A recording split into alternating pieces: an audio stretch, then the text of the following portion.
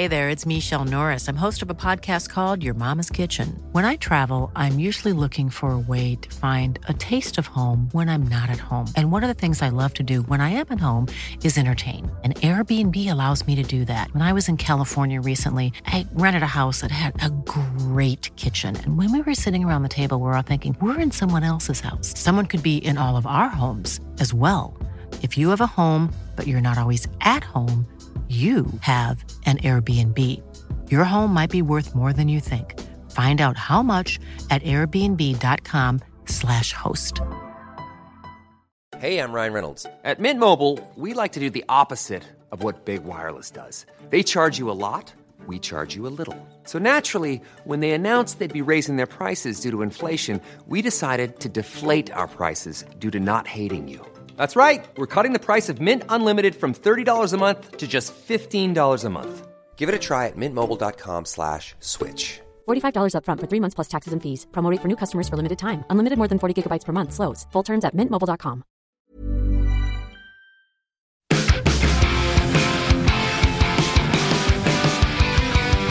Oh, Jormungandr, that's me. Very nice. This can be the intro. I'm Scott Tilford, you're Josh Brown. Hello, Scott Tilford. Hello, this is the wind-up where we just wind each other up about stuff. And also, this is God of War Ragnarok's full balls out, smashing the balls, Jormungandr, whatever word I have, spoiler cast. I was going to go into a spoiler to finish that pun off. Very good. Giant balls. Giant balls. It's relating to the very end.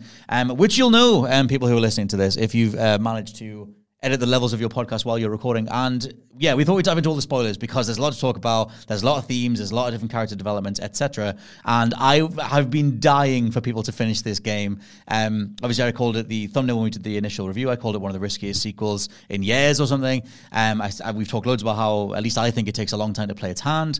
And I want to get your just general thoughts on having finished it because we're going to dive into some specific stuff. But I've not actually recorded or talked to you about the thing that I absolutely love about it, even though it's kind of come up in bits and pieces. But I want to know what your thoughts are overall. Which is nuts, right? We are coming off the back of recording 3 back-to-back God of War videos about Ragnarok. And we still have so much yet to talk about, which we're going to jump into on this podcast. Scott, I've been looking forward to this all week. I finished it like 2 days after we did the Monday podcast. Yes. And I have got my coffee. I have smashed the worst vegan sausage roll I've ever eaten just before this started I was going to say, but what did you have for lunch? But carry on. Very nice. Yep. And yes, so my overall thoughts on God of War Ragnarok.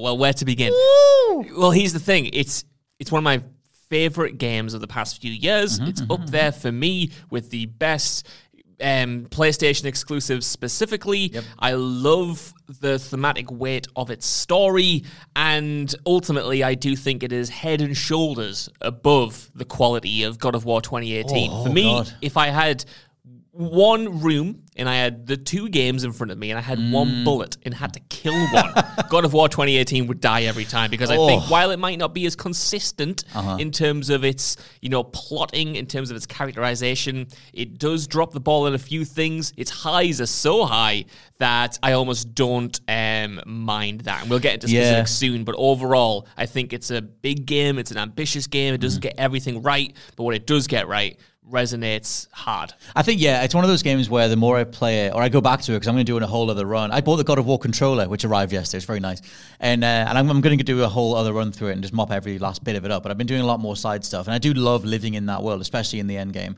But yeah, I always find that like 2018's game, when I think about both of them, I think about 2018's as just more just incredible. The fact that they took this character that was known for one thing, just a giant rage emoji of a character, and then rounded him out in such a fantastic way. And the thematic ground that they covered there was just so essential. We didn't realize that we knew we needed it. And Corey Barlog, the creative director of both games, has been on Twitter talking about how, we know what stories are from books and movies and TV, and video game stories are kind of coming into their own now, and they want it to be part of something different or greater or whatever going forward.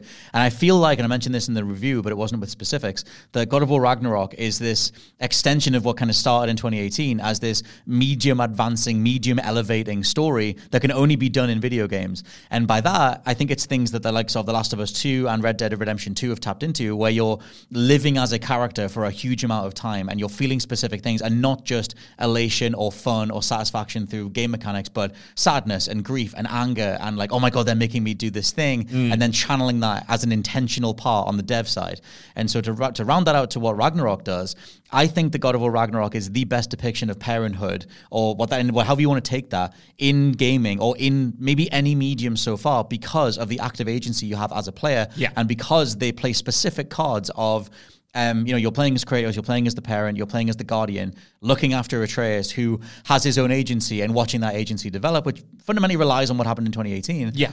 But they do all sorts of things where it's like, and they make you play as Atreus, so you see it from his point of view. They kind of Ellie and Abby it from Last of Us 2 a little bit. And just that general thing of playing the opening of the game, going, this isn't how it should be done, this isn't how I would handle it. Me as a player, as an older person, or I'm like 33, and also the way that I assume Kratos wants to handle things, but I have faith in the new generation, I have faith in the kid, and I want to trust them to let them do their own thing.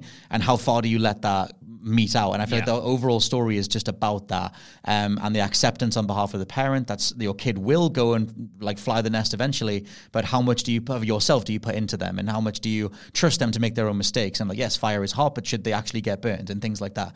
And by the time we get to the end, and we'll just talk about whatever comes to mind as we go, that understanding on Kratos' part of, Loki will go, but Atreus will stay. I still remember when I moved out, my mum's face when I closed the door on my own first place, and her just having to accept that I'd moved out. And it's like the same thing of like Atreus has to leave and do his own thing, but there'll always be a part of that child, quote unquote, in the parent. And I think that they make that playable and interactive, and it's that quality that nothing else has done. And I don't know if anything else ever will. I think you're right, man. Like, I fully agree that the thematics that you've just delved into there are the game's biggest strength. And I also love how you get to see that played out across the whole game. And for me, it is those thematics that elevates it compared to 2018's game. For me, 2018's game is great, but it's about a character becoming human. It's about a character learning how to be a human. Like a video game character becoming human. 100%. And that is very valuable. That offers great drama. But to me, God of War Ragnarok is about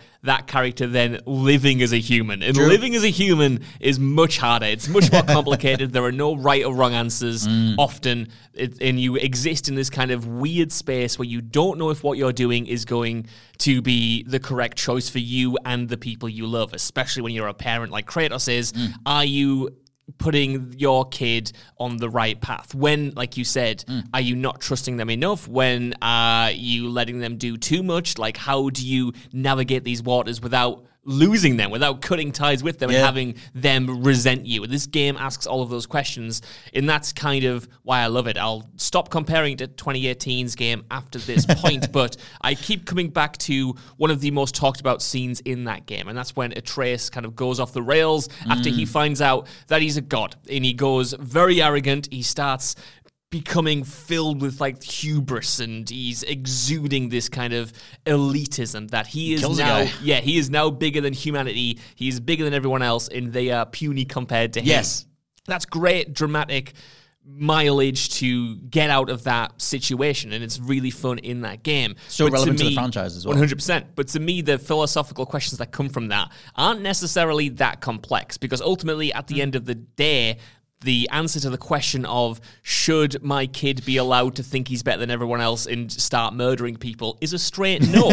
Whereas the questions about parenthood that the game asks in Ragnarok, like we were just talking there, at what point do you trust your child to, trust their own instincts? And at one point do you let them fly the coop, as it were? There's no straight yes or no answer to any of those, and that's why I like thinking about them, and it's why I'm excited for the rest of this podcast. True. I will say that the depth that I got out of that relationship between Kratos and Atreus in 2018, when Atreus becomes a god in the same way that Kratos did in the original God of War 2, was that Kratos was forced to then deal with someone who was acting the way he was around other people, and the mileage you were saying, like, the answer is obvious in that regard of like, you probably shouldn't go crazy and kill people. They answered that in God of War 2. Like, Athena makes him really small and strips his powers away and stuff. But the mileage for me was that conversation on video game violence and giving into that level of action and being better than just slicing everything into ribbons because you can. And that was obviously what Kratos used to represent. He was like the tip of the spear for all that stuff.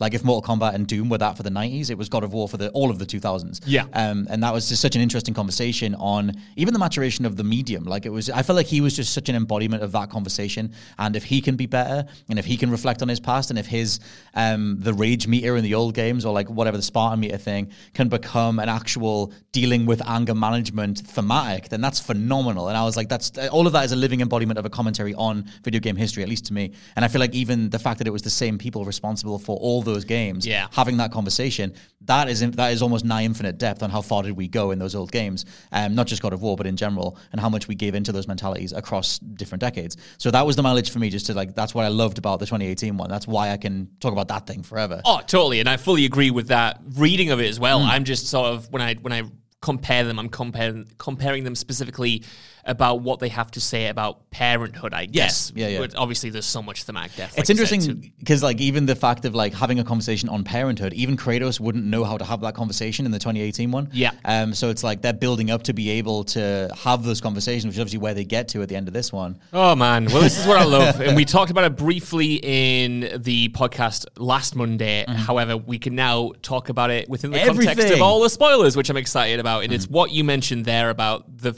first 10 hours, maybe even more of this game. You're saying like, if these two characters just talked about their feelings, if they came together and discussed these issues, they would be on the same page.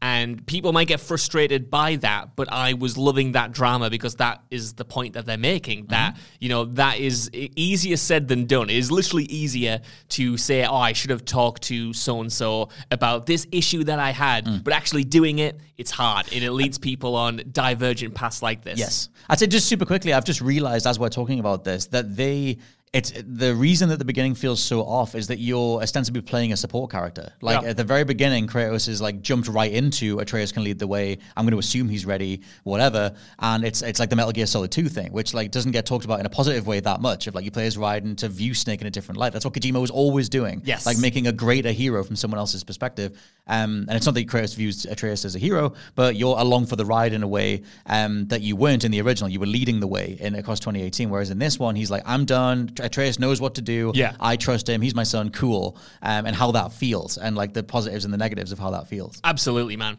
And just to kind of go back to what you were talking about previously about them finally having that conversation at the end and stuff. And what I love about that is that it takes them the whole game to get to that point, more or less. You get that great mid-section where they reunite after Atreus goes to Asgard and they have to clean up his mess in Helheim, and they finally hug and Kratos says he's sorry, but it's a long road to get to that. And I like, for me, one of the most pivotal scenes in the game, or sections in the game, is when Kratos goes to create the god-killing spear to kill Heimdall, because I love that as a parallel, right? This is a guy who can very easily go off on an adventure to find a mystical spear that should not exist. Go to the bottom of the ocean to find a crazy mythological blacksmith to create this spear so he could kill a god. And to him, that journey, that act is easier than just sitting down with his kid and talking to him. And I love that, how they kind of like drive that home through gameplay. And when you get back and you've done this crazy thing without Atreus, and Atreus comes back and says, what's that spear? What have you been up to? And he still kind of doesn't want to open up. He's not even able to say why he did it, because at that point he doesn't want to talk about the prophecy. And I just love that those series of actions to Kratos and to a lot of people are way easier than sitting down and having a frank discussion about your own mortality. Because at that point, Kratos has seen the mural, Atreus has seen the mural, none of them kind of want to acknowledge it directly, the fact that Kratos might die and probably will die one day and leave them alone. Like, that is too difficult, but going off and maybe just killing a god, that's easy for him. That's another day at the office for Kratos. Yeah. I think the thing that's worth flagging as well is, because I think if you think of Kratos as, like, I think of him as like this big sort of oak tree, this big, like, ancient in terms of the amount of things he's been through, staple of the environment, staple of a certain mentality. Like, he has all these different disciplines and everything. But he's almost like a suit of armor. He sort of cracks in different ways. And it's like he's this big stone statue thing. Very insert description for solid thing. But I love the little cracks in his armor, the cracks in his sort of general facade or whatever that you get on the side missions or just in exploration in general.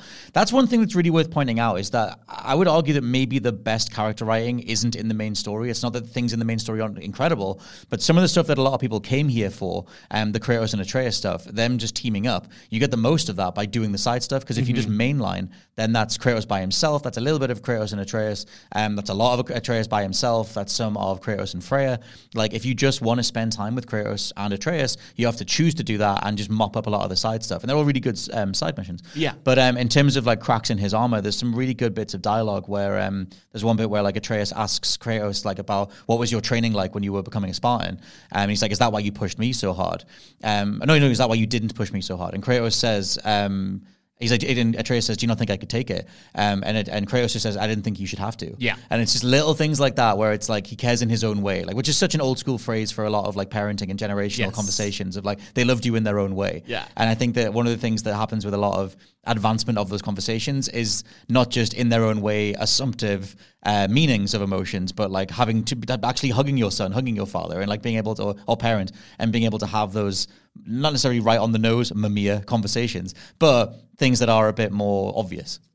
Go on to Mamiya for a second. I want to defend that moment where... Sick of him. I want to defend that moment again, because it's one of my favorite parts of the whole game, and I think kind of sums up my whole feelings on the theme of communication and miscommunication in this game. So, it's the moment where you go to free the first Haufugas, I'm going to describe it as. Big fish. Big jellyfish thing. And all the way through that section, Atreus is very suspicious of why Kratos wants to do this in the first place. Because to him, it's very out of character for Kratos to agree to go on a mission that is altruistic, that is going to just exist not to get him a new spear, not to get him any treasure, but is going to help a being in need. And all the way through, Atreus is like, why are you doing this? Are you trying to impart a message that I just don't get yet? Like, what's going on?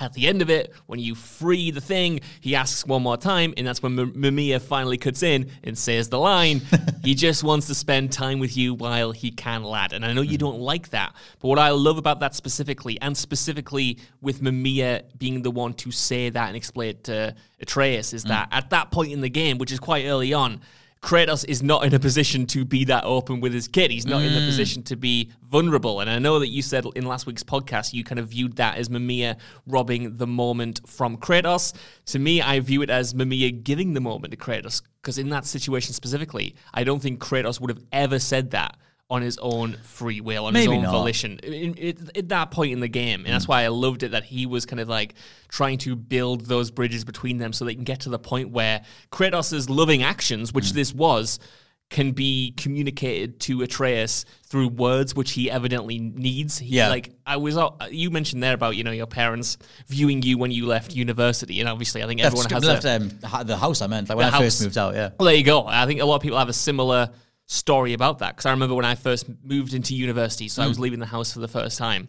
And my dad hadn't really said much about it. I knew he cared about like why, like me going, being the first of his children to leave home or whatever. I knew he probably cared. But I remember just as they were about to leave, after they kind of dropped my stuff off at the apartment that I was like living in, and he like gave me a hug, and he was like crying a little bit, and he didn't say anything. He didn't have to say, I love you, I'm going to miss you, or anything like that. And it was just in that moment where suddenly his actions sort of informed what he was feeling that I just wasn't picking up on before then.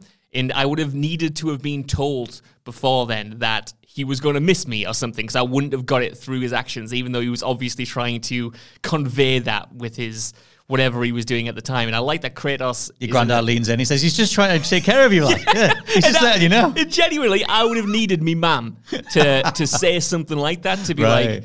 I would have been like, why isn't my dad too bothered about this? And she would have needed to be like, no, he is, but he's not going to talk about it. Right. And then you only know that he feels that way because you see a crack in the armor, like you mentioned there. And I like that this game gets those moments right for me, that kind of the non-spoken intent behind these loving actions that to a kid isn't always visible. And you need that little bit more as a kid specifically to understand exactly how anyone feels about you. Yeah, it's not that it doesn't serve a purpose. For me, it was just like I would have rather had Kratos like say something, or I don't know, I just would have rather had Kratos say something than Mimir in that specific instance, even though I get that like that scene worked more for you than me. I think that's good that like depending on what your parents' approach to affection was, or what showing emotion or whatever, that it can work for different people in different ways. I mean, I didn't even hug my dad until I graduated, and it was like, which isn't necessarily a sad thing, we were very close, but we just didn't hug. I mean, it's like that, I don't know if it's a generational thing. Like I said, I'm like 33. But I remember when I graduated and I did the ceremony and I was outside and I saw my parents again and we just all hugged, and I got to hug my dad. It was like a one-on-one thing. And I remember thinking, I don't know if he even knows this, but I remember thinking, I've never hugged you before. Or back when I was like 5 years old or something. Yeah. But yeah, I remember thinking that was like a nice moment. In terms of Kratos Atreus stuff, and like that whole crack in the armor thing, there's a great bit. The thing with having so much random dialogue in the side stuff is that you can tackle them in any order. Mm-hmm. So it's sometimes a bit hard to say like Kratos was here at this point in the story, because for me, I remember him being quite open about stuff, but I don't know if I did side stuff later than you or whatever. But there is a bit where you're just exploring, I forget which realm it's in, it might be Vanaheim, with Atreus. And Atreus is just saying, look, last time you fought Thor, you almost got killed. And to some people, you did get killed. He just Thor resurrects you if you die in the first fight. There's no way you can overcome him. How can you possibly stand a chance next time? And Kratos says, next time I'll have you. And Atreus just kind of takes a minute and he's like, whoa, that's it, that's all you get. And I'm like, that's what I want from Kratos. There's really good, like, probably through a few writers' meetings, what's the most condensed way he can say this? They're more powerful for me than a support character spelling it out, and for me personally. Right. Which is why I long for just Kratos opening up. Like, he's such a tome of a person that anytime he remotely cracks open a little bit, I find it fascinating. And I agree, man. And that longing for him to open up, I think, is intentional by the game. Like I said, that those first hours, you're just begging them to talk. But just to circle back, is what I love about the game fundamentally is that you have to wait until those conversations feel right for those characters, until they're in a position where they can have them. So to me, the longing is a point. Yes. And then when you finally do kind of crack into it properly with the reunion scene, and then they are able to just, have these conversations naturally without any awkwardness, without any worry. And then that kind of, their relationship is transformed from that point. Well, that was the thing. When I'm saying about all this random dialogue and Kratos opening, I don't mean that you can get it at the beginning of the game. I have to imagine that all of this, the more openness, even if it's through random dialogue, is all after the reunion scene. It kind of has to be. I'm pretty sure they railroad you until that point. You can do some side stuff, but those more open conversations must come after. Yeah. They certainly did for me or you. That scene, I remember that whole opening bit, because I've talked before about how I really didn't like playing as Atreus. Not that the combat wasn't solid enough, but I just didn't want to play as him at that point. But I was, in the back of my mind, aware that they were doing something. This was a card they were playing. They were building up to something. And I was always curious what that was. And it ties in with the Red Dead stuff or the Last of Us 2 stuff, where like Red Dead 2 is intentionally super slow and super plotting because it's the Old West. It would be. That way of life is slow and plotting, and violence, the whole depiction of violence and camaraderie and stuff. It works because everything else is a part of the greater whole. Yeah. And the whole time I was going through this opening bit of this game, I was just like, okay, what are you playing? You want me to kind of feel like this. You want me to miss Kratos. You want me to kind of yearn for his guidance in what we're supposed to be doing. And you kind of want me to be a bit aimless with Atreus and hoping for the best and trying these things. Where is this going? And it goes into the reunion. And the fact that they capped that off with the hug that they've never done before. No. Like, he's put an arm over him or something, like on his shoulder to Kratos has to comfort Atreus. But when they finally hug, I mean, I love a hug in anything. Like, I'm a big hugging man. I like a hug. And I like when characters hug and stuff. I just think it's like it is a literal embrace. You couldn't be closer to that person. I love it. And so like when they hugged as the payoff of, for me, 15 hours of preamble, that was where it kicked off. And it was like, okay, this is what we're doing. It's about them learning they can invest in each other for a greater whole. And you get that trophy called Better Together. Not in that moment. You get it one of the boss fights later after you do that insane combo. Yes. Which is one of my other favorite things in the whole game, where they quick time event the idea of them teaming up, which you've done for some mini bosses, but not to that degree, where Kratos launches Atreus from his chains with a quick time event, and the two of you take them down, and Atreus also becomes a bear, and it's just everything. And they almost do like a slow motion stand there together thing. They do. And it says Better Together, and I was like, this is unbelievably on point. 100%. So yeah, but it wouldn't work if they didn't, quote unquote, drag things out beforehand. That's right. And to be honest, I do like that they drag things out, quote unquote, for the whole game. To me, it's important that a lot of the game play is supported by that Mimir line of he just wants to spend time with you, lad, while he can. Because the thing hanging over both of these characters for most of the game is the idea that if Ragnarok happens, Kratos will die, and then Atreus will be left with no one. Both of them are reckoning with that. So I liked the more lethargic pace of the game and how much it pushes you towards side missions because,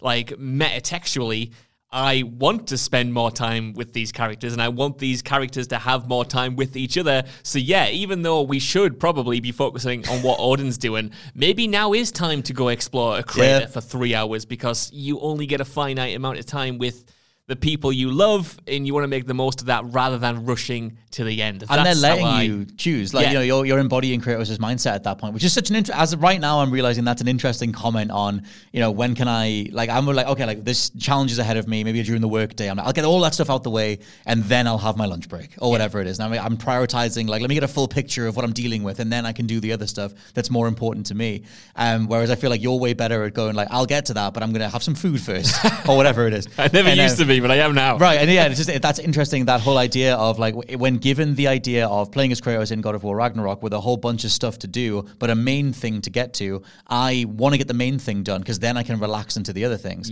which is my overall approach to, like, work, or my overall approach to tasks in life, because I'm loving all the endgame stuff that you do with Freya, even though I actively miss Atreus. We talk about that as well, but I love that they even let you play that mentality out. It's kind of like it's a push and pull in how much you think that's intentional. I'm going to go with it's intentional. Yeah, I think so. Because it's like, it's up to you how much time you want to spend with Atreus in that moment. Whereas for me, when I was first going through it, I just wanted to know what I'm dealing with and what cards are you playing on the Ragnarok side and the prophecy side that I can actually get a hold of and control, and how much is it going to let me control them. And I think it's a happy accident, probably, but maybe there's some intention behind it in that you don't know when you're going to switch to Atreus. You don't know when these characters are going to be split up. So even though Kratos doesn't die in the end, you're still playing through the game and completing side missions, knowing that at some point they're going to be split up again, or probably they're going to be split up again. And that's why every time I got hold of Atreus and Kratos as companions, I made sure I did as much side content as I could, because you don't know when that is going to end. You don't know when your time is going to be up. And I do think that does play into the larger theme of, you know, mortality, spending time with people while you can. And to develop what you were saying there from my own perspective, you know, I do think spending time with Atreus, just doing kind of side missions while the world's end is looming, is important, because it does drive the point home of, like, you can be so enamored with or so obsessed with the big picture that you miss the important stuff, which ultimately is the journey along the way. It's the time that you spend with people on the day to day today. Yes, stuff like your career is important. Yes, like the big picture can be important, but not to the detriment of the stuff that makes life worth living in the first place. Yes. And in this case, that's Kratos' relationship with his son. So the way I was playing it, I didn't want to rush towards Ragnarok because I'm rushing towards the end. I'm rushing towards never having these experiences with this kid again, or even worse, losing experiences because I didn't finish this side mission and, oh my God, now Brock's dead. What are we going to do about that? That's one of the things that, I said we'd come back to, is that idea of they actively make you miss Atreus at the end. I think that's a great, like, creative risk, quote unquote, but I also think obviously it's intentional. They want you, if that whole idea of you're playing as a parent, so it's like you should have that feeling of, like, it's like whenever you say to, like, one of your parents, like, oh, you know, I'm coming home at Christmas now, I'll just stay an extra day or stay a bit longer, and you're like, do you want to come over today? Do you want to do this? And it's just that idea of, like, there is always going to be that longing. And I think that, like, and almost in a way, it's like any parents almost shouldn't be, like, super happy with, like, losing a part of themselves kind of thing, or the kid forever kind of thing. They're always going to be happy for you to come back in whatever degree.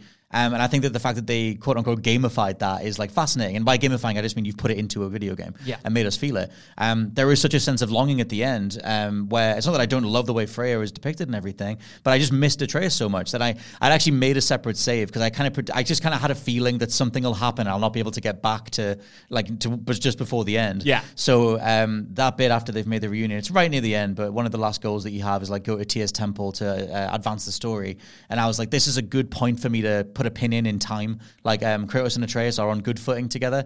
If I want to make a save that'll let me mop everything up, it should be this point in time. Yeah. And so after I hit the credits and I was like quote unquote stuck with Freya, I mopped up all the stuff, all the little mini Asgard missions, because I thought they would trigger. Maybe Atreus came back and maybe you'd see him again. And so I did the Brock funeral. I did all the Asgard stuff. I wandered around. I met Thrud in Anaheim. Anaheim. Did all that stuff. Atreus didn't turn up. And I was like, I miss him too much. I'm loading my old save. If I'm going to spend time mopping everything up, I'll do it with Atreus because I want that dialogue. And then I went through all that stuff and I spent a whole day doing all the crater and doing all the, a lot of the side stuff with Atreus. And then I was like, cool. Like, I've checked in with my son. I've checked in with someone. It's like when I go to see my parents every Sunday. Hi, mum and dad. If you listen to the podcast, you don't. But I went to, whenever I see them, and it's just like you've checked in. It's like that little thing that people do. You check in. You have your life, but you check in. Yeah. And I sort of did that with Atreus. It was on an old save. And then I was like, cool. I want to know what's next. And I went back to my Freya save. And then I did all the new dialogue. I went and met Tyr again, because you can go find Tyr in Niflheim. And I did that, and that felt more purposeful and propulsive. And like, that felt what I should be doing. And it's just like, I like that the game lets you like go back in time using the save system. And I think that is a great reality of video games. Totally, man. And I do like what you were talking about there, that in the end game, you do miss him. I didn't really have a save that was up to date enough where I could go back and, just jump back in with Atreus without losing a lot of progress. But it meant that when I was, having adventures with Freya, who I do think is a great companion, it was kind of like I was in my parents' headspace of thinking, I would love to just phone Atreus up, ask him if he's coming back for the weekend.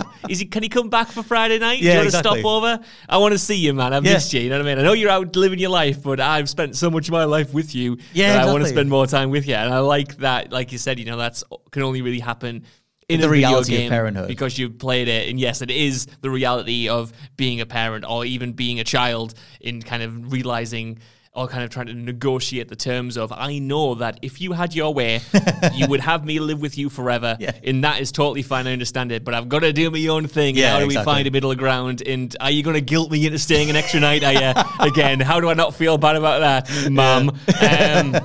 And I just, it got me. This game, considering it's about gods, killing other gods and giant snakes in the end of the world and going back in time and giants and everything else. It is such a human story at heart. Yes. And I wasn't genuinely anticipating how much it was going to make me think about my own life, my friends' lives, my parents' lives, all of that stuff. Because, like I said, the drama in 2018's game was good, but it never got to that level to this extent, to the point where I was proper reminiscing, proper thinking about my own experiences in different ways. And that's just the best fiction does that, I think. Totally. And the best games do that. Yeah, well, that was the thing when I came out of, but I guess quickly for that point, I feel that 2018's God of War is like this open-ended conversation on video games and entertainment and violence in video games. Kind of what Hotline Miami was like, you enjoy hurting other people, don't you? And then fleshing that out.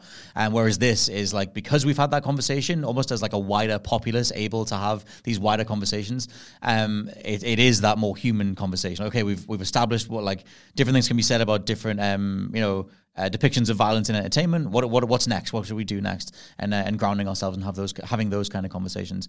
But yeah, I feel like just that idea of like where do you go with Kratos in this game, and like fleshing out the family side of it and making you think about grounding godhood and portrayals of masculinity and stuff is just super worthwhile. Which is, I was going to say we should talk about Thor and Odin as like presences in the story. I was just about to there you go. Ask if we could transition into those characters, because they obviously mirror Kratos and Atreus so much. They are fascinating characters in their own right, such great performances in my opinion.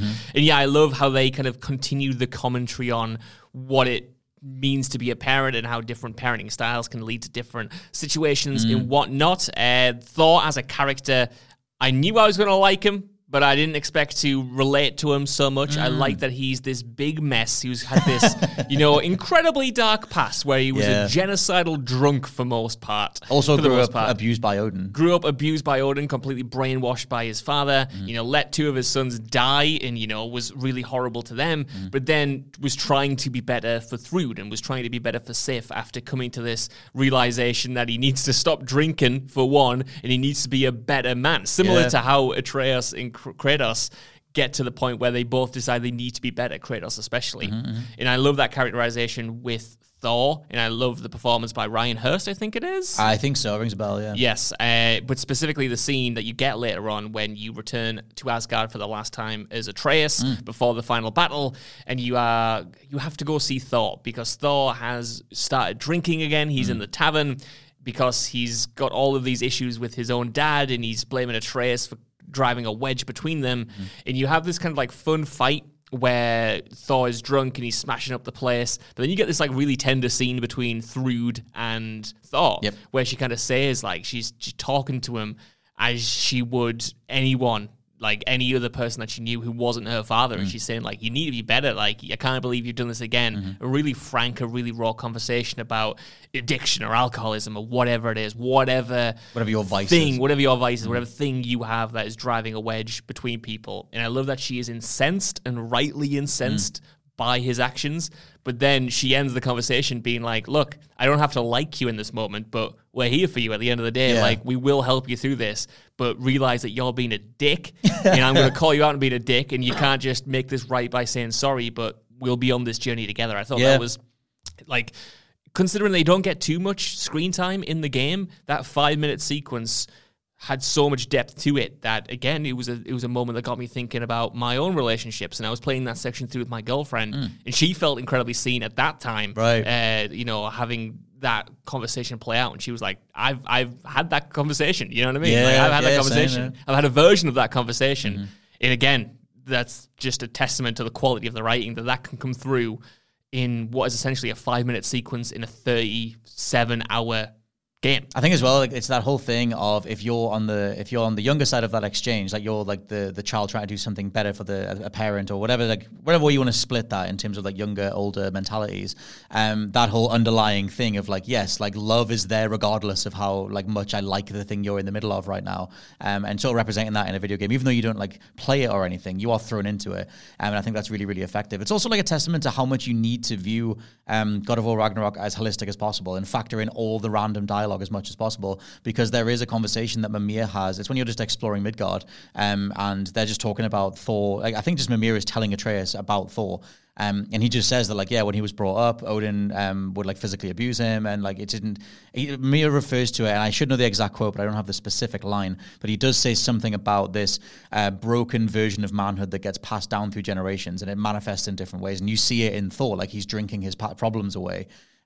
Which is something that, like, you know, many of us have seen in real life for people. Like, it happens. And that idea of the general mentality of, like, trying to be better can apply to various things, whether it's just, like, being more open or whatever. But I just think that tapping into that is such a worthwhile conversation. And the fact that it comes from a God of War game is something that the old God of Wars you would never have seen coming. 100%, man. Like, just, I didn't see it coming in this game. Like I said, like, the specific thing in that scene with Thor, specifically with Thrud, is, like, it's drinking, but it could be anything. Like, it got me thinking about my own relationship with my dad and his relationship with gambling, and it was like, okay, everything's coming kind of full circle, everything is coming out, and it was a conversation that was cathartic, because it was a conversation I wish I could have had with people in my life, if that makes sense. I wish I got to say those things to certain people, in how would our relationship have changed. Not necessarily referring to my dad, by the way. I'm not just slagging him off this whole podcast. But you know what I mean? Like, get you thinking about the relationship you have in your life, and how would you have wanted to say those things? I think as well, et cetera, like, et cetera. Totally, like, that side of it, not to cut you off there, sorry. No, sorry.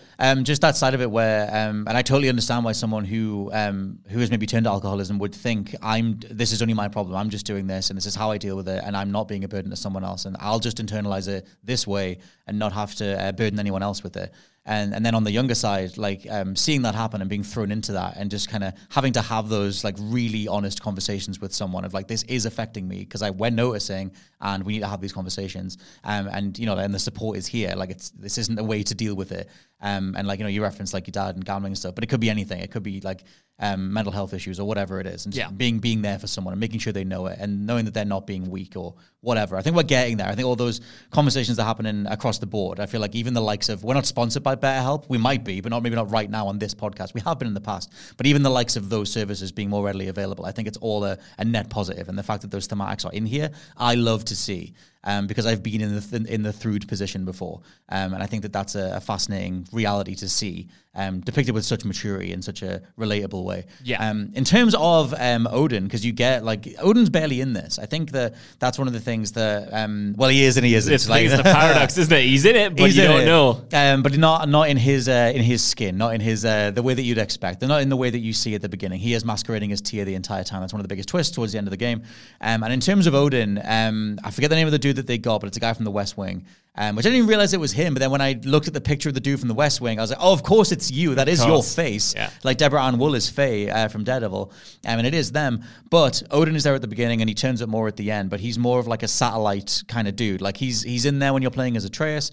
But he sort of represents, at least to me, this sort of dogged reliance on wanting more. And sometimes that comes through in a like an economic sense. I think sometimes that's a lot of the worst parts of capitalism, for example, even though like whatever, there's whole debate you can have on capitalism, but like there's that whole thing of making the numbers go up, getting bigger and bigger and bigger, things that kill creativity or satisfaction, things that just get in the way of realizing what you have in front of you. And there's that bit at the end when the idea of, Odin has been trying to see what's in this terror in reality for the whole longest time, and Atreus just snaps the mask, which means the whole tear goes away. And Atreus sort of says to Odin, look, we'll spare you kind of thing. If you'll stop. And he says, I will never stop. I will never stop looking for something else. And I think for me, in that moment, I thought of all the out of control, ridiculous, global capitalistic realities of entertainment or, businesses, and not just, why have you always got to make the numbers go up? Why have you always got to get bigger? Why have you got to put more money into certain things? Why can't you be content with the families you have and the relationships you've built and what's right in front of you? And I thought of all that stuff. And I thought Odin kind of represented that to some degree because he has a family, he has a realm, he has all these kingdoms, and he has all these people that he could help, but he's fascinated by getting bigger and doing more. I love that read. It's not one that I had in the game, but it's one that I love, and I think you're right that you can definitely read that into it, and I think it's just like it's a good scathing commentary on that because Planning for your next trip? Elevate your travel style with Quince. Quince has all the jet-setting essentials you'll want for your next getaway, like European linen, premium luggage options, buttery soft Italian leather bags, and so much more. And it's all priced at 50 to 80% less than similar brands. Plus, Quince only works with factories that use safe and ethical manufacturing practices. Pack your bags with high-quality essentials you'll be wearing for vacations to come with Quince. Go to quince.com/trip for free shipping and 365-day returns. This is Paige, the co-host of Giggly Squad, and I want to tell you about a company that I've been loving, Olive & June. Olive & June gives you everything that you need for a salon-quality manicure in one box. And if you break it down, it really comes out to $2 a manicure, which is absolutely insane. It's also so easy to get salon-worthy nails at home with Olive & June. The difference between how your nails used to look when you did them yourself and now with the Mani system is a complete game changer. The best thing about Olive & June, too, is it's a quick dry. Dries in about 1 minute, lasts for 5 days, and full coverage in up to 1 to 2 coats. Visit oliveandjune.com/perfectmani20 for 20% off your first system. That's oliveandjune.com/perfectmani20 for 20% off your first system. before we go any further, I want to talk to you about today's sponsor, Masterclass. With the amount of time we spend discussing and analyzing video games on this channel, it's always good to understand exactly how these experiences are put together. And fortunately for me, I can do just that with Masterclass. With Masterclass's streaming service, you can learn from the best to become your best, studying and growing with over 200 plus of the world's leading instructors. For me, I've been having a blast using a class on video game design by The Sims creator Will Wright to find out exactly how game mechanics are designed around player psychology, as well as learning how important playtesting is to shipping the titles that you and I both love. But it hasn't stopped there, as I've also been brushing up on my practical filmmaking skills directly from my favourite movie director Martin Scorsese, as well as trying to get back in the cooking game with Roy Choi's amazing course on intuitive cooking.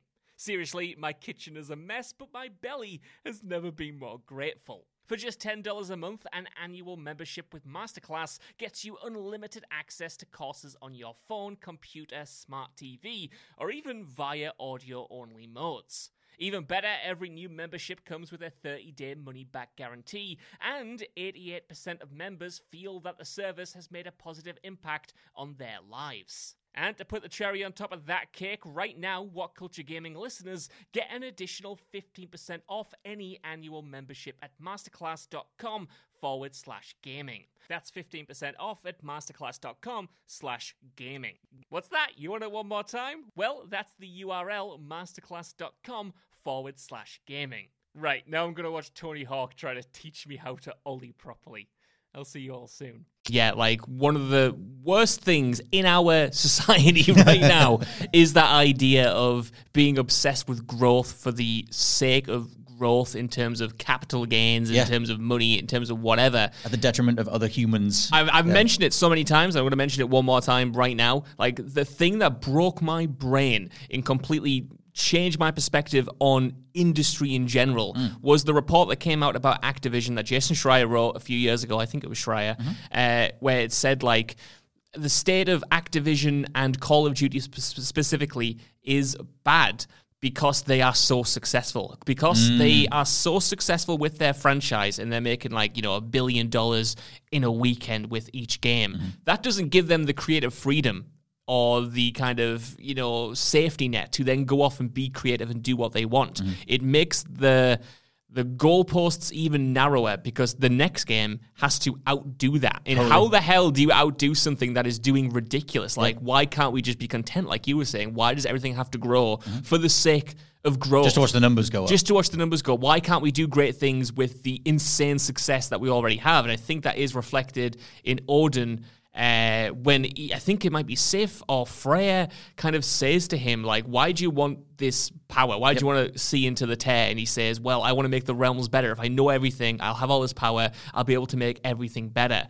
And they kind of rightly call him out and say, but you're in charge now. You have so much power now. Why can't you make things better with what you have? You're capable of making things worse. Why can't you just commit to what you have instead of being in this pursuit of more for more's sake, and be good with what you have when is enough is enough? And like you said, with his final words, he kind of proves that even if he got this power, even that wouldn't be enough. He would be in the pursuit of the next thing, in that never-ending growth and kind of never being able to, like, take a breath, reflect, and then build what you have. It's always got to be in the pursuit of something at the detriment of everything else. All of his family members who he is failing with his actions. All of the realms that he is failing with his actions. So I love that you can read a lot into that arc, whether it's a personal thing within your own life, whether it's you kind of pursuing a career, for instance. I know we keep going back to that, or pursuing wealth or fame or whatever at the detriment of everything else, whether it's a more capitalistic comment on industry and business, kind of pursuing that growth at the detriment of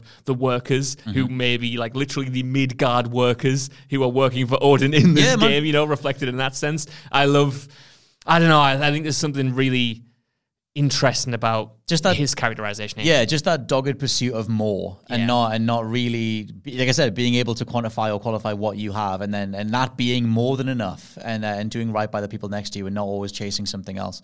Yeah, I was going to say, I think, you know, I'm not going to speak for you, Scott Telford, but I think after the pandemic, right, after we're in this kind of weird, not the pandemic obviously still going, but, you know, we're in this kind of thing where the society is getting back to quote unquote normal. I made a shrug because I feel that's the general noise of the pandemic right now. It's like it's there, but it's not, and the masks are on for some people and they're not. That's it. It's not being acknowledged, right? For instance, let's say that. And I think the kind of thing that a lot of people have decided in this kind of back to work, we've been through a pandemic ordeal, is that, like, what's the point of an extra few grand a year? Like, obviously money is important, but when you get to, like, a certain thing, like, is it worth breaking your mental health over? Is it worth having no life over? You know what I mean? Like, if you're in a situation where you can, you know, you're able to kind of not take on so much for a little bit in return, like, would you do it? I think our parents' generation would say absolutely yes. Anything to climb the career ladder, everything to get to the next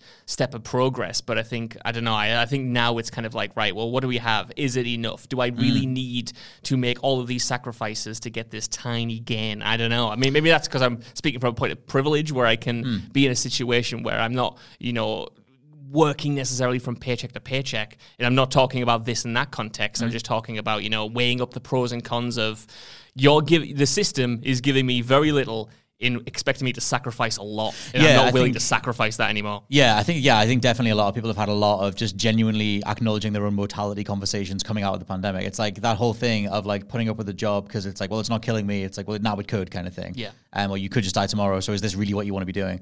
And that changing a lot of like value sets and what's worth chasing and stuff. And then acknowledging the reality of I'm working an extra shift, I'm working extra hours. What's this actually getting me other than I, in theory, look good in front of my boss that they don't even really acknowledge anyway. I'm not talking about specifically. Yeah. Genuinely not at all. But I feel like that's a general thing that's been shared. And I've certainly had that in the past at previous jobs where you do extra hours hoping it means something and it doesn't. Whereas the thing that really means something is the family member waiting for you at home or the friends that you were going to go meet or spending some time by yourself and doing something that you actually care about and not just doing the thing for the extra few hours. For me, it's not that every single facet of that is in the Odin thing, but I think enough of it is in there of chasing the next thing and not just acknowledging the stuff that's in front of you. I think that's what he comes to represent across the whole story. And I think specifically to Thor as well. Like, look at what Thor got out of this situation. Thor did everything he said, and he's still getting called a lazy, drunk has-been. You know what I mean? Like, I do think it reflects what we were just talking about there because, you know, you can do whatever Odin wants you to, and Odin will not care because he only cares about himself ultimately at the end of the day. And he might give you little rewards here and there, but you might also end up like Thor, who is like, you know, completely just self-loathing in a situation where he's feeling he's letting his family down and that he can't, that he's too committed to this guy who is treating him like trash. Well, that's another thing. Yeah, there's a whole bit when, I forget which character, either it's Atreus or Thrud says to Odin, you know, the way you talk to Thor, like, I think it's Atreus, like, why do you do that? And Odin just says, like, oh, you know, you try anything else and see if you get through to him. It's just like he's given up trying to parent or guide properly. And then I'd imagine he hasn't seen the reality of Thor being in the tavern or whatever, drinking his problems away or dealing with his version of manhood or his version of whatever mold he thinks he's supposed to fit into. And that's like a fascinating thing in itself. Any particular thing you want to touch on next? I was going to talk about combat and how much they reuse stuff and things like that, but I don't mind doing more thematic stuff. If we stick on the thematics for a sec, because we've been quite gushing, but there are things I don't necessarily like in this story that we've actually talked about in a video, but we'll flesh them out a little bit here. I guess before we jump into like the negative stuff, should we talk about the Tia twist? And we're talking like pure plot we can do. Specifics, because I really like that, but I have some issues with it. You should probably do your issues with it, because I thought it was like when it happened, I dropped my jaw and I was like, oh my God, that's like, didn't see that coming. That's really cool.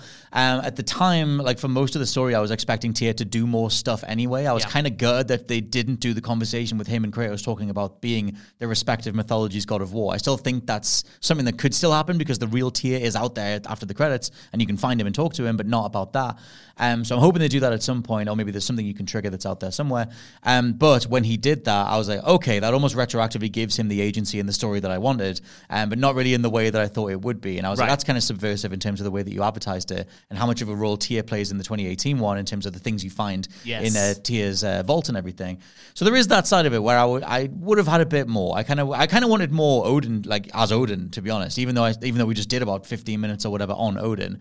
And his stuff is fascinating. But yeah, I kind of wanted more Tyr. I kind of wanted, if you've got this wise person who's been to all the countries, all the realms rather, that to me is parallel to someone who's traveled a lot in their lives and who I can have a conversation with in real life about different cultures and different foods or whatever. I think that stuff is fascinating. Yeah. Like, so I wanted that from Tyr. Me too, but I do like that they rob you of it by making Odin Tyr the whole time. Like, I thought that was one of the best twists in a game that I can remember recently, because I love how it gives you everything you need to know that this guy isn't who he says he is, but they explain them so well within the context of his imprisonment, how he's changed, that you don't question them too much. Like, there were times where I thought there's definitely going to be more to you because you've spent too much in the background, and I know this writing team has something for you, but I didn't know what. Right. So when you get the reveal that it's been Odin, who has specifically been impersonating Tyr to kind of bastardize his legacy and make him out to be this coward, and completely piss all over the legacy that the real Tyr had kind of established. I loved that. And I think there's a line where Mimir says to Atreus, like, look, if Odin tells you snow is white, he's lying. Right. And I love how he mixes elements of the truth and elements of fiction with his version of Tyr to make you know that something's off, but not know why. Right. And then when they pull the trigger on the twist, you're in Atreus' shoes where you're thinking, if only I could have put 2 and 2 together and figured this out earlier. And I like that they addressed that, and I like even more that then Kratos says, it was Mimir actually, says that, look, you fooled everyone. Like, it's not your fault. He's just really good at this. And yes, he gives you enough breadcrumbs to make it feel like it's your fault. But ultimately, he's played you like a damn fiddle. He played the characters, he played you. And I think even in that moment where he kind of walks off and Brock is saying, look, there's something off about you, I thought, wow, maybe he's a double agent. Maybe he's been working for Odin. Maybe he's been brainwashed. Even in that moment, didn't expect him to not be literally who he said he was. No, and then I saw that in the subtitle first because they reveal it. If you have the subtitles on, the name switches at the bottom first, and then because of the way that it's framed, the camera pans up and you realize Odin's standing in the room with them. So I was like, that's a really cool reveal. In terms of the subversive stuff, like you referred to it as like a cowardly thing. I didn't necessarily take it as that. I took it as, like, at the time you were still thinking it's the real Tyr, and I liked it as a commentary on, the Greek god of war, obviously Ares and then Kratos, is full on, let's deal with everything by cutting the living hell out of it, and that's how I get to a solution. I liked that a different version of God of War has ultimately given up on war and has chosen pacifism, or as a conscientious objector, or whatever you want to call it. I like that was his choice, and he's just like, I am literally just never going to do this again, because that reflected the way that Kratos was becoming. And like, yes, he's still built like an absolute tank, but like Kratos wants to settle down, and he hates the fact that Atreus wants to go to war, and that Atreus is asking him, stop thinking like a general and stop thinking like a father and start thinking like a general. And Kratos snaps at that and just says no. And I really like that the end point of inaction is what Tyr is until that point when the twist comes off. And it's like, that's what inaction looks like, both to Atreus and Kratos. I think that stuff I really quite liked. Oh, dude. Like, for the most part. Don't get me wrong. I think everything you just said there is spot on. And I think that's how the game hides the twist, because you do want to believe in that new way that he's bringing to the table. You do want to believe that he has committed to this life and that ultimately it will work out. I say coward specifically, not because he's given up on war. Like, I'm not some warmonger over here. It's specific scenes that are off. For instance, when Atreus and Kratos meet up after he frees Gorm or Garm or whatever it is, the big wolf, and they're closing the tear outside. Gorm, I think. Yeah. Afterwards, you see Tyr come out and he's holding a shield. Yes, and I thought that was strange because it felt odd that Tyr would cower inside, even though he's already killed someone in the story. He kills a dark elf earlier on in self-defense. So I thought that was off. And also the idea that who he was killing were dead monsters anyway. It's not like he was killing people. He was killing the dead. And just as I thought that felt a little bit off and felt a little bit cowardly, the game actually addresses it because they have the sit-down conversation with Mimir and who is Odin at the time, but Tyr. And Mimir says, like, look, man, like, come on, our home was under siege. Like, they were dead anyway. Yeah. Why were you grabbing a shield and hiding inside? And Mimir as Odin. Oh, no, in Odin as Tyr goes, yeah, you're right. You know what? Next time that happens, I won't do that. And I love how when you have doubts like that, he has an explanation for it to kind of quell them. Like the writers knew that you might pick up on that. 100%. The writers knew, and then they get you back in, and they get you believing that this guy is the real Tyr. Maybe that was just a blip. Maybe he was just, acting cowardly in that situation because he didn't know what to do, and he'll get better. Nope, it's all a big misdirection from Odin himself. It does work. Love that. Yeah, it works massively, or majestically, or whatever. I think, I liked it as a subversive thing of like this guy on the Atreus side, because I liked it as like, you're putting all your faith in Tyr, and then he's not what you thought he was, and he's not the mythological version of him, or the fabled version of him, which in itself is relevant to the idea of living up to prophecy and living up to the roles that have been set forward for him as like Loki, or where Kratos fits into the murals or whatever. I think everything folds in on everything else, which is why it's such an incredibly well-woven tapestry of a game. But yeah, that whole opening bit of just to talk about like that idea of like Atreus is putting so much of himself in finding Tyr, and then that backfiring, and then Atreus takes on the sort of qualities that you have from the beginning of the 2018 one, where he just wants to get lost in hunting for a bit. Which we talked about in one of the other videos of like the idea that whole back bit is kind of weirdly paced, and we'll not necessarily reiterate that, but we can if you want. But in terms of the feel of those scenes, like, did you feel like that whole back bit was quite scattered? I thought it was like, now that we're back together, another reunion for me happened about 15 hours in, but then I had about 13 to 14 hours of just solid, let's just absolutely cane this stuff, and I quite like the absolute fire that they have as a new team. It's like, let's get stuff done with shared perspectives, like wisdom and impulsiveness in almost equal measure at that point. Me too, but I do think it is almost too propulsive in its final hours. For me, as much as I love the Tia twist, it's almost like the beginning of the end, literally, because Ragnarok is around the corner, but also it's where the story gets a little bit spotty for me, because after that I do think plot points get a little bit rushed. You mentioned there the hunting scene, which we talked about, that I'll quickly reiterate. I think it does feel weird that after Brock dies, Kratos kind of says, look, me and you and Atreus, we're done with this, let's go back to our house. And they do, and then 5 minutes later, he stops Atreus killing the deer, and he's like, actually, we should probably go back. Yeah. It felt like that needed a little bit of a breather. That's all I kind of wanted from the ending for these next few plot points that we go rapid fire through, whether it's going to Muspelheim to create Ragnarok itself, or whether it's Sif realizing that she actually wants Odin dead and that she is on Atreus's and Kratos' side. Like, all the plot points still ultimately work. We just get through them a little bit too fast, I think, and I would have liked to have seen them breathe a little bit more and be as developed as a lot of the early game stuff is. The stuff with Surtur, like, there are a few things that just, there's a few things in this in terms of the overall writing of it that I'm just going to use the term MCU. They MCU it to get through it. Like, you have Angerboda just refer to anything she needs to do for the plot as just giant stuff. Yeah. And it's cute enough and it works, but, like, it's still just a bit, like, I kind of wanted a bit more than that, because if you parallel it with how incredibly well they explain Dwarven magic, which I think I absolutely love that whole thing. It's not the form, it's its nature. Yeah. And Freya, not Freya, but Freyr says that he had a suit of armor made from a set of quills from a badger or something. And it's just like that idea of it's not the shape of it, but what they represent that you can tap into. And like that whole time across the entire opening of the entirety of 2018's game, we never knew how the dwarves worked or how they made stuff. Yeah. And it's that idea of like, can you combine the essence of something or tap into the essence of something?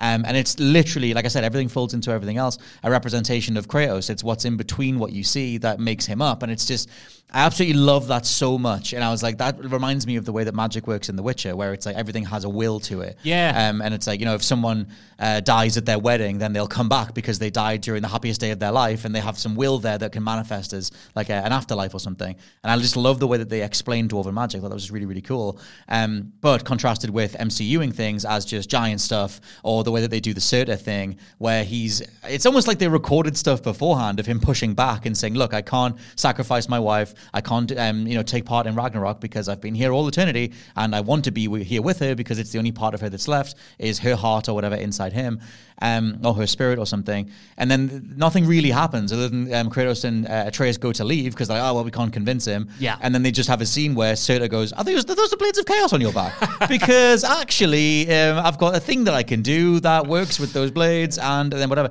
And then it just they almost MCU it. Like his demeanor changes in that scene, and he almost becomes like the older MCU character who's just like, whatever, it's time travel, whatever, it's this thing. And I just feel like I don't want writers overall to lean on that, of like a wink, wink, nod, nod to the audience of like, we were going to get here anyway, but we're just going to jump there. Right. I prefer it more when it's like the Dwarven thing, where you make a point of explaining it properly. Me too. And that kind of actually leads into the issue that I have with Sif's scene, where she like kind of turns good, for lack of a better term, because that really stood out to me as one of the few actual missteps in the game. Not something that was just kind of like a little bit weird or not executed as well as it could, but like kind of bad. And there's very few things that this game does bad, in my opinion, and the Sif scene is one, because you get to this position where you're about to storm the walls of Asgard with Atreus, and you run into Thrud, and you have this kind of back and forth where she's like, look, I'm not going to let you walk in there and fight my dad and kill my grandfather. Like, what's going on? Yeah. And then Atreus is saying, look, Odin's a bad dude. He's put these Midgardians in our way to slow us down and make us like fight them and be in conflict and whatever. And she's saying, no, you would never do that. You would never do that. And as she's saying he would never do that, Sif literally comes off screen into the conversation out of nowhere with the Midgardian child randomly, that the one Midgardian child that you know. Yeah. And she goes, actually, Thrud, look at this guy. That's exactly what he was doing. And also, Odin's a bad guy. I've been saying this the whole time. We should go and take him out. And also, Atreus, I think you're all right now, even though the last time we spoke, I wanted you dead and my husband to kill you. Very Kratos, true. the guy who, helped kill 2 of my children. I'm on your side now. No worries, man. It could work as a twist, and it still kind of does in the grand scheme of things if you don't think about it too hard, but just the way it's executed there, when I'm talking about breathing room, that's the kind of development that needed a little bit more time in the oven, needed to be presented in a little...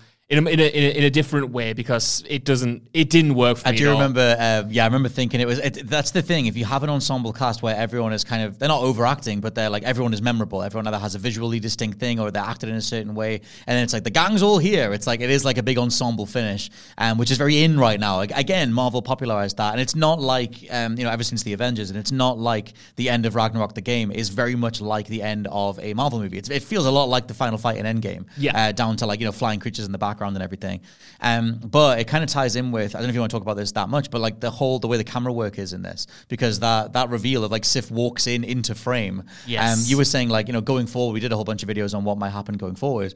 That idea of, should they ditch the one take camera, because it leads to things like this that are, you can't really shoot them any other way if you're sticking to one camera that's here. I think they should ditch the one shot gimmick after this game, because I think it's been an incredible experiment. The first game executed very well, and this moment even elevates it in some sections. Like the transition between Kratos and Atreus, sometimes when he's in Asgard and Kratos is in the realms between, like they're done so well. Yep. I think this one-shot camera perspective is so great for accentuating the character moments, the emotion on someone's faces, putting you in the headspace of someone.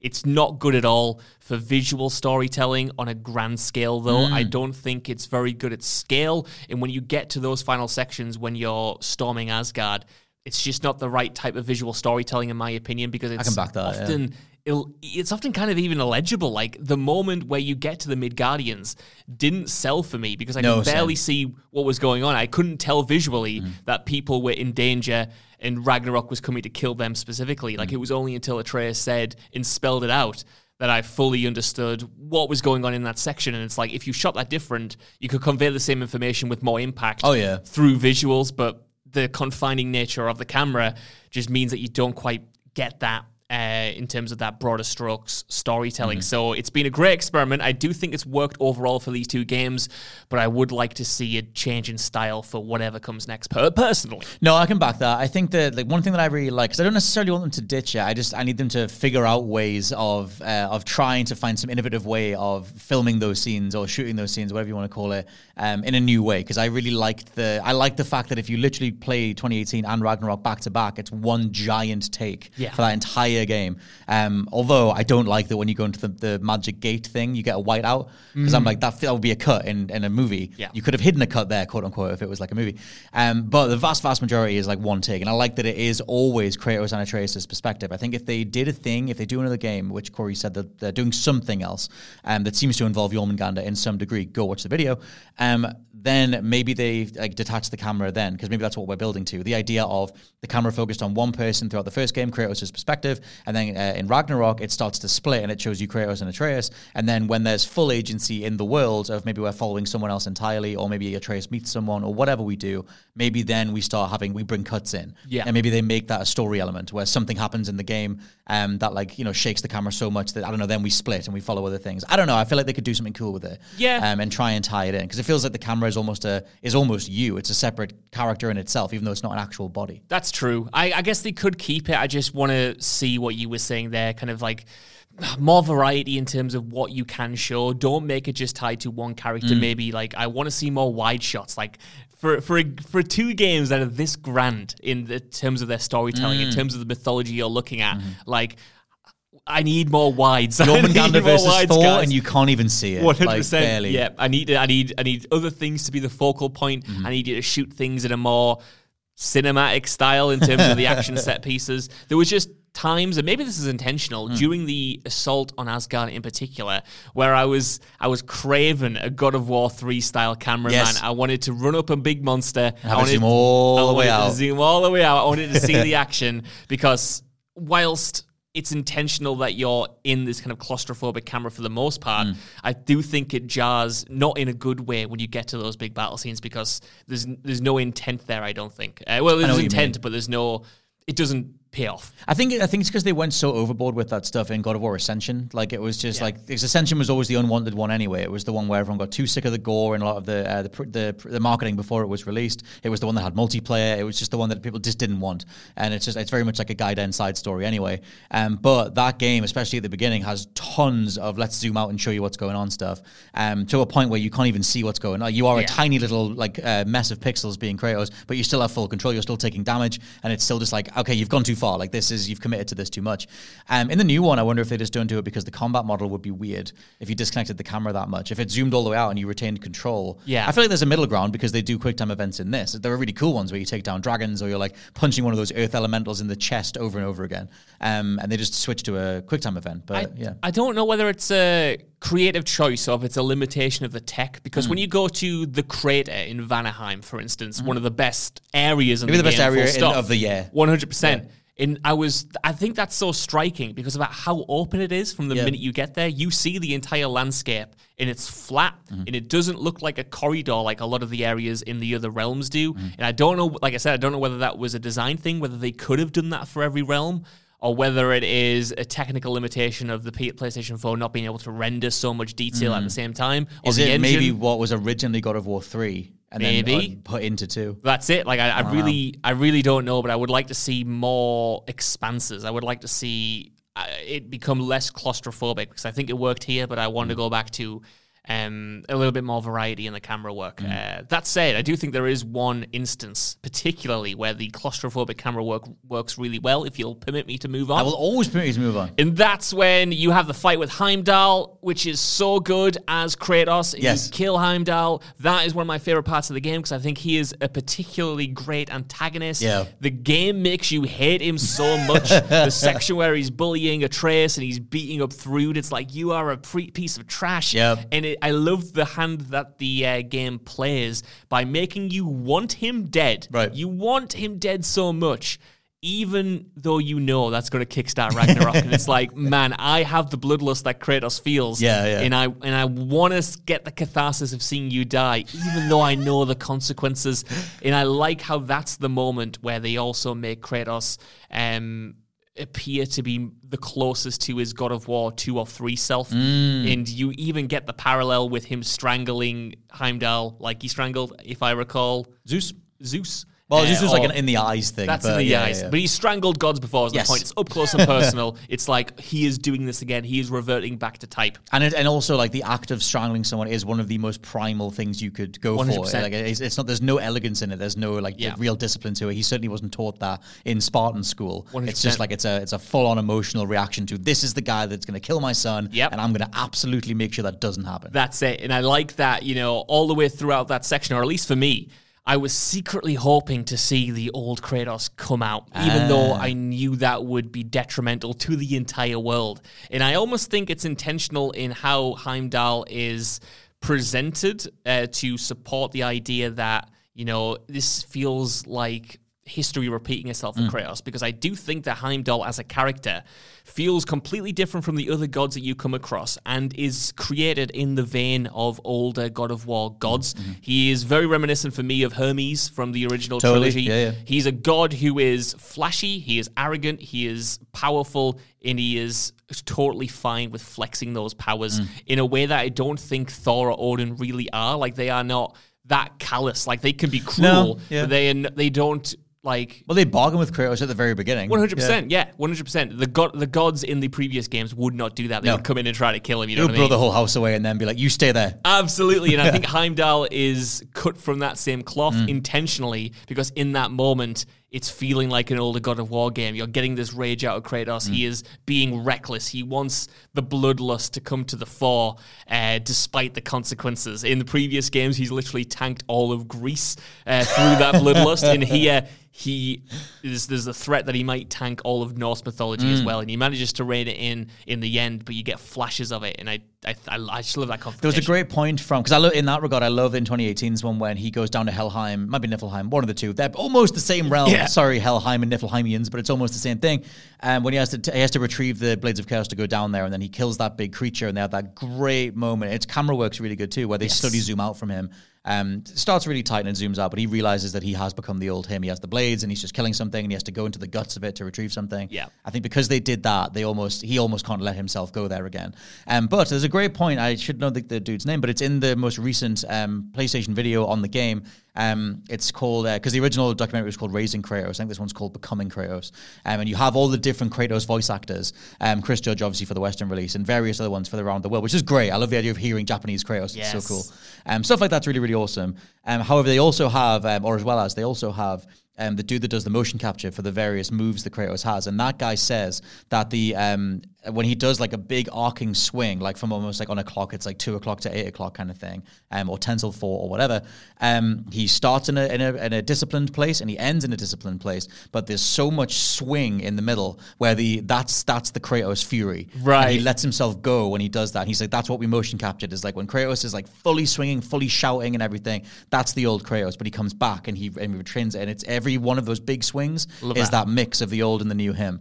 And I think that's an incredible way to think about it, because the combat does have so much viscerality to it. And I absolutely love, just as an old school God of War mentality, that when you beat like a berserker or anything that's just causing you an annoyance, you will absolutely kick the living S out of it, or whatever, just being nice because we're on a podcast, kick the living hell out of it. And even just beheading a berserker or cutting them, like cleaving them so their head and arm both comes off. I'm like, yeah, you deserve that for putting me through the last half an hour of trial and error. And I love that Kratos can have that and then just can redeem himself, can recompose himself, and then just chat again with whoever's next to him, because he's harnessed both sides of it. I think that in itself is the evolution of him. I did not know that, but I like that a lot. And I do like thematically that he does always come back around to being better. He might lose himself or have a little bit of a wobbly here and there, but even in the Heimdall fight, like he loses himself, but at least he loses himself for the right reasons at that point. He doesn't just go straight to the murder. He gives Heimdall a chance. He blows off his arm. He says, like, stop it. Like, we need to be better. And it's only when Heimdall says, no. It's similar to Atreus and Odin, where Odin says, like, I would never stop. Heimdall essentially says, listen, I'm never going to stop hunting you. You're going to have to put me down. Yeah. And it's only until Kratos has no choice that then he murders him dead. Which is almost like the runaway, endless version of Pride, where like nothing can really satisfy Pride, and he's been wounded, his ego's been wounded, so Heimdall will always chase him down to try and make right. I think as well as like a final point on the violence stuff as well, like that whole thing of like, you know, losing yourself and recomposure and choosing when to use violence. I think that in itself is evident in gaming. You very rarely get games that are gore first now, like Mortal Kombat, like Doom. I mean, that's some of my favorite games of all time. I love gore in games. Like, give me that left, right, and center. But I feel like in more mature works or bigger blockbusters or whatever, there has to be more of a justification for why overblown violence is used, and that can be really, really effective. And I feel like a lot of the bigger titles in the industry have learned that, and I feel like they have a better utilization of violence and gore. It comes alongside other things. It can't just be over the top for the sake of it, like old school Mortal Kombat or like Carmageddon or like that Hatred game from like 2017 or whatever. I feel like that in itself is a like living evolution of the conversation God of War started in 2018. Yeah, I think I love it. Totally right, especially like just with the idea of like justifying that violence and like why do we want to see it? There are games where, you know, there are God of War games where it's like, we can just pretend this is has no real consequence. It's just fun. It's just a power trip. But what happens when we contextualize it in a game like this where we are commenting about violence? We can't just slip back into old habits, because we've established now that has consequences and bad things happen when you do that. So we need to kind of like, we need to be better, or we need to justify it, or we need to reason with it. And it's not that the violence can always be, not always a bad thing, but it's a last resort. Yeah, it's like cases. It's a tool to be used. I mean, I think that's why I love where Kratos ends up at the end. It's like he's going to become the ruler, or he is like the new ruler of the realm. It's like what Faye sort of sought out for him the whole time, and it is a place for his disciplines to be used to go forward. And he's going to be better, but he's going to help the realm. He's not going to devote it to the wrong thing. Can we talk about that moment? I want to talk about two things very quickly if I can. First is the crater area that I've talked about and alluded to previously in this conversation, but specifically Faye's story during that. Like, you never see Faye, Kratos' wife, in the flesh in that section, but you're hearing stories about when she was there last. And I love the story that they spin of her defending this place years ago against a drunk Thor who can't even remember that he fought her at all. In that they have left this frozen lightning bolt like you leave at the start of the game when you first take on Thor. And I love the story itself, the fact that Faye was, defending this land against these gods long before Kratos had to come and do the same thing. But secondly, that she did all this and more or less kept it to herself. It was something that she didn't reveal to Kratos. And it was a part of her life that, she didn't share. And I love the idea that no matter how close you can be to someone, you don't know everything about them. Yeah. There are things that they will keep to themselves, rightly or wrongly, because you can never have, what's that everything everywhere all at once quote, where I think the mother says, like, only give 90% of yourself to someone. Always keep 10% of yourself for yourself. And I thought that was kind of reflected in some of these stories where it's like, yeah, we're together, but at the end of the day, I am my own person. Yeah, you're still your agency. Yeah, I have my own history, and it's up to me whether I want to share that. And I think that's reflected a few times. Oh, sorry, to quickly go into how it's also reflected in Mimiya and Sigurd's relationship. When you do that side mission, and Mimiya also finds out something about this woman that he was in love with that she didn't share with him. In both Kratos and Mimiya get that experience of, these people that we loved and we thought we knew everything about still ultimately were their own people with their own lives before we met them. They existed and did things that they weren't willing to share. And our whole journey together, if they got a whole journey together, would have been eventually unearthing all of those things, but unfortunately the time was cut short. No, that's the thing I love on the side of the Faye stuff, because she's only in a couple of dream sequences. Memorable because obviously it's Deborah Ann Woll, who I love in Daredevil, and obviously the whole time we've been so curious what Faye looked like and what their history was like. And I like the flashbacks that you get where, like, obviously they're dreams, but then assuming that they are literally what happened, where, like, even Kratos isn't really that bothered that his son's been born. Like, Faye's holding Atreus and sort of saying, do you not want to talk to your son? Which even then is a great starting point for his arc as a father. But I just love the way they play that out, which is nicely contrasted against what you find out in the Kratos section, that she wasn't this almost angelic figure. She sort of did have this warrior history to it. It was her axe. That she had this sort of big fight that she didn't want to talk about. And Kratos says, I didn't even see that side of her at all. And it's that idea of projecting a certain version of yourself to someone.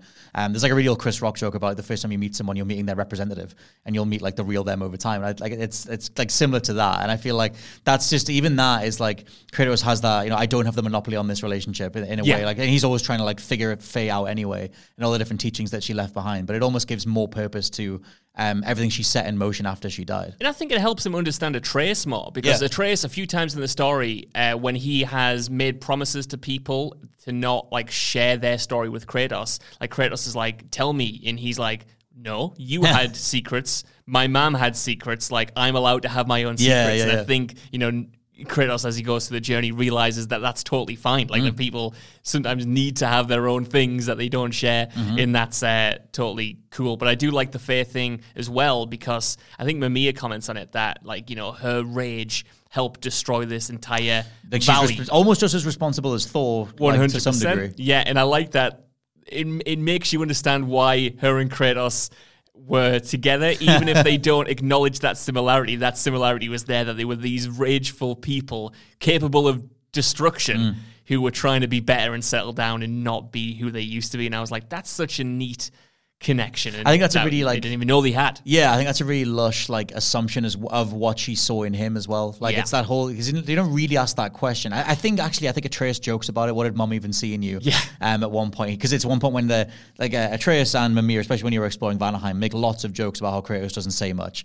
Even though I'd say he nearly always has something to say, but whatever. There is that bit, and but it is that general thing of whatever their meeting was like. But Faye does see a similar kind of person in Kratos, totally. Someone who has battle scars in their eyes. I think that is a really good little wrinkle to their relationship, a relationship that you barely see. It's always just hinted at, especially in the original game. And even this, like I said, you get a couple of dream sequences. But I think that whole idea of doing another game and fleshing stuff out, it's is Faye maybe the protagonist? Is that something that they do? Because the thing that Cory Barlog is teasing is that we'll get more Jormungandr stuff. Yeah. And it's that would relate to her if we're doing different points in time. So I think that's fascinating. I think you said you had one more thing.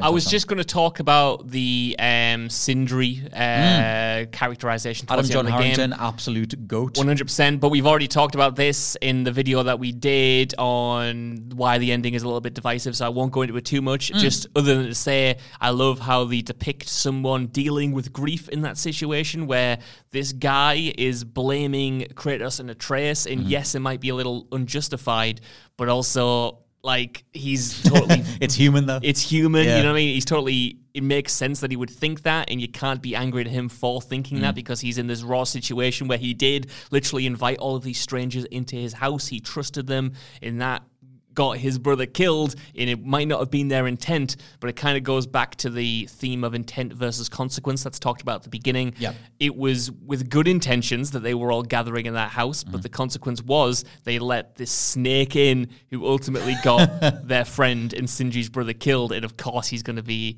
absolutely fuming about that. Of course he's going to hold grudges against Atreus and Kratos for that, because if he just stayed out of all of this, his brother might still be alive.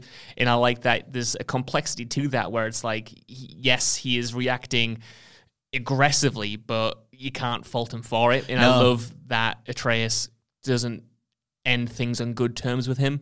Like, he tries to apologize, but in that situation, that early on, an apology isn't enough. Like, come back in like a month's time, a year's time, where time has allowed it to heal, and maybe we'll get somewhere. But right now, words aren't enough. I'd absolutely love. It's like there's a lot of good eye acting in this, and it's like there's a lot in. I like that whole. There's that whole thing of like, you know. I mean, I'm thinking of different quotes where people mention like stories being told through someone's eyes, or like how much experience or wisdom is in someone's eyes. And there's a lot of sadness and regret maybe in people's eyes in this, which is an unbelievably human quality to imbue a digital creation with.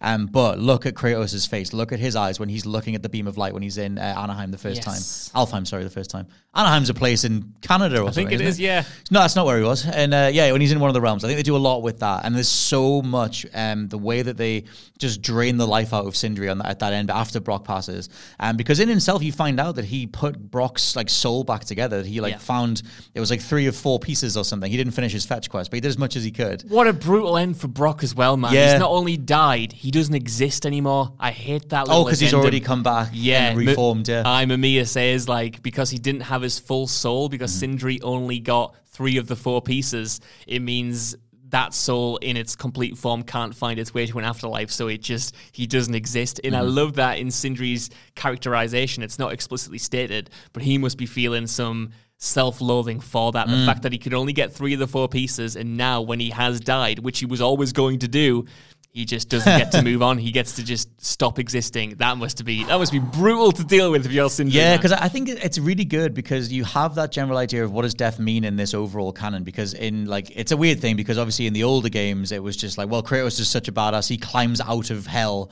and just comes back. If you've got enough willpower, you can climb out of death somehow.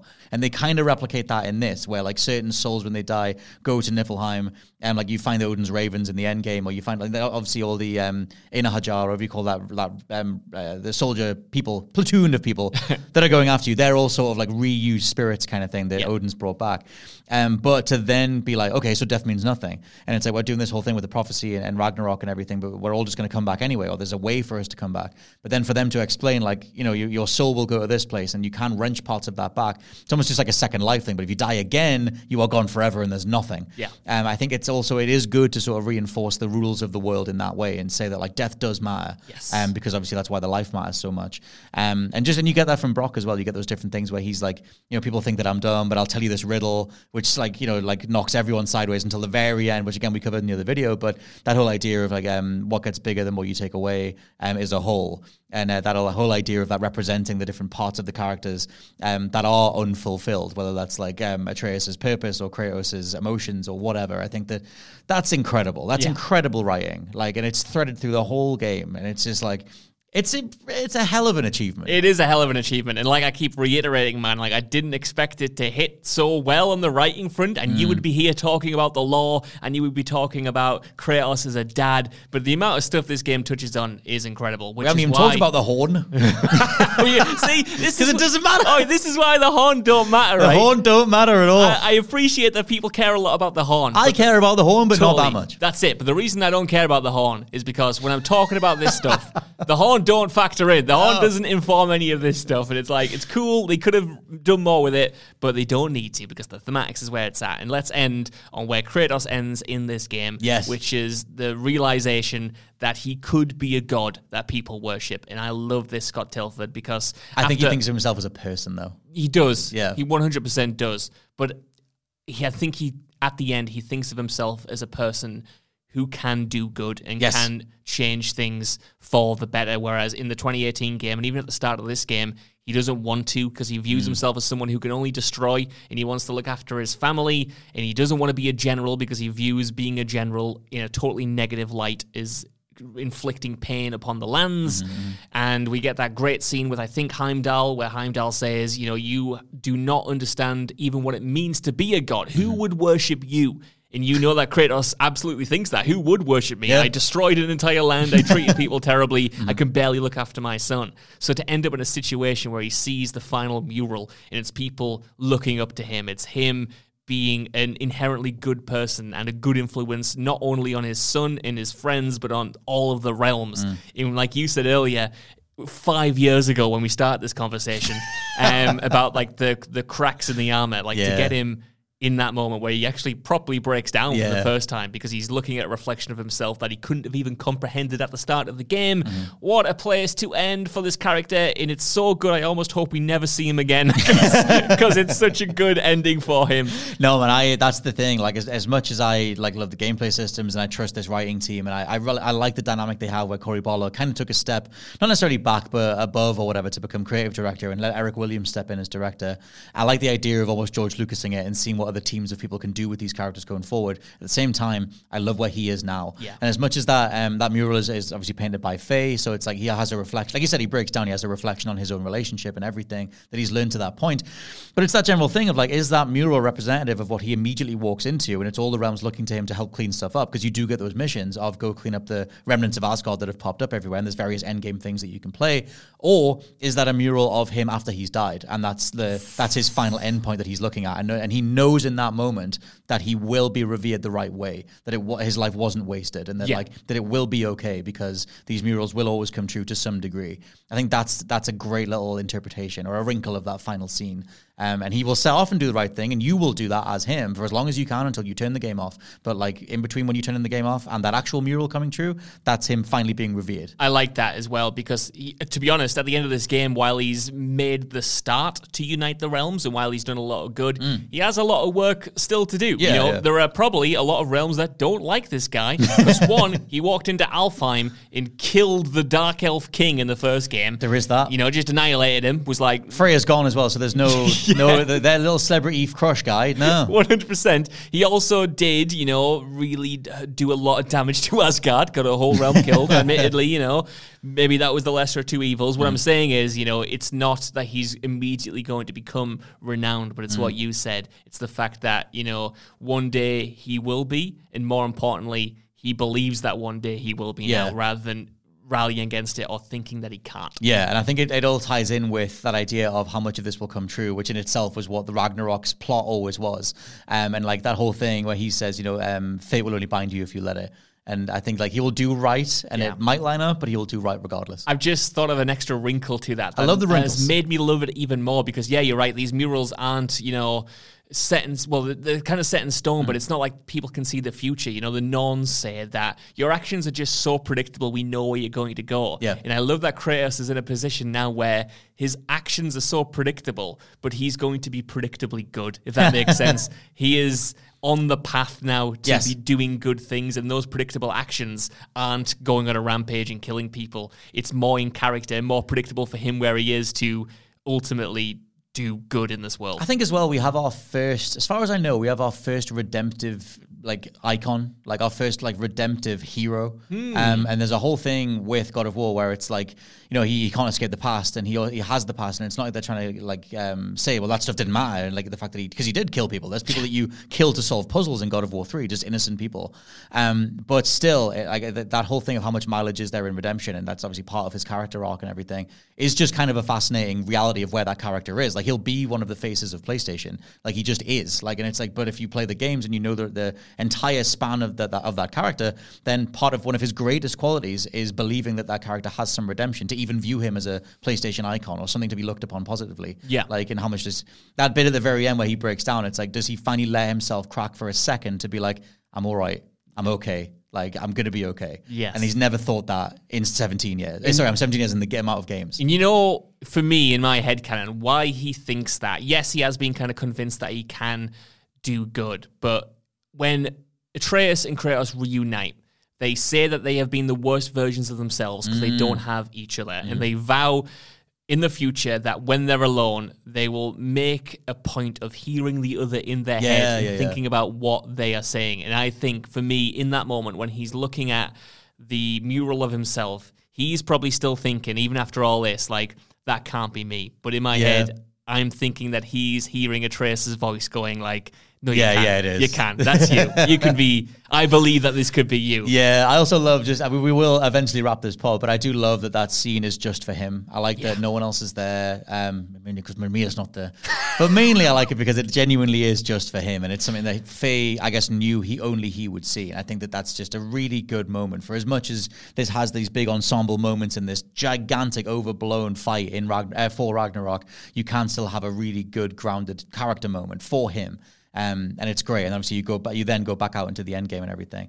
But yeah, overall, God of War Ragnarok, a hell of an achievement. Good game, man. Very good game. Good game. Right. Yeah, not too bad. And the whole fight for Game of the Year or whatever, like, this is grander than that. This is one of those experiences, one of those just pieces of entertainment, pieces of art that you just should go experience, whether it's this year or whatever. It's a great achievement across the board. I have no ending for this other than I've loved God of War Ragnarok. Me too, and I loved it more than I expected to, Scott Tilford. And yes, it's not perfect, but what is it? Does it matter when it's this good? That's exactly what I say about this podcast. So this is the Wind Up Podcast. I've been Scott Tilford. You've been Josh Brown. Always a pleasure, Scott Tilford. Always a pleasure to be heard by all of you, and we'll catch you next week. Bye. Goodbye.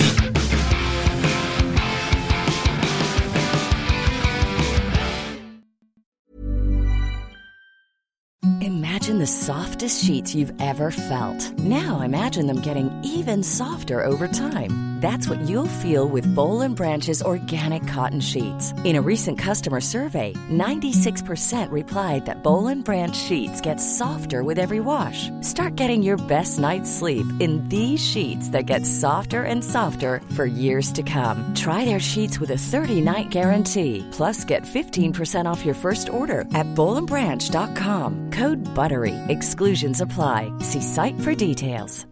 Hi, I'm Daniel, founder of Pretty Litter. Cats and cat owners deserve better than any old-fashioned litter. That's why I teamed up with scientists and veterinarians to create Pretty Litter. Its innovative crystal formula has superior odor control and weighs up to 80% less than clay litter. Pretty Litter even monitors health by changing colors to help detect early signs of potential illness. It's the world's smartest kitty litter.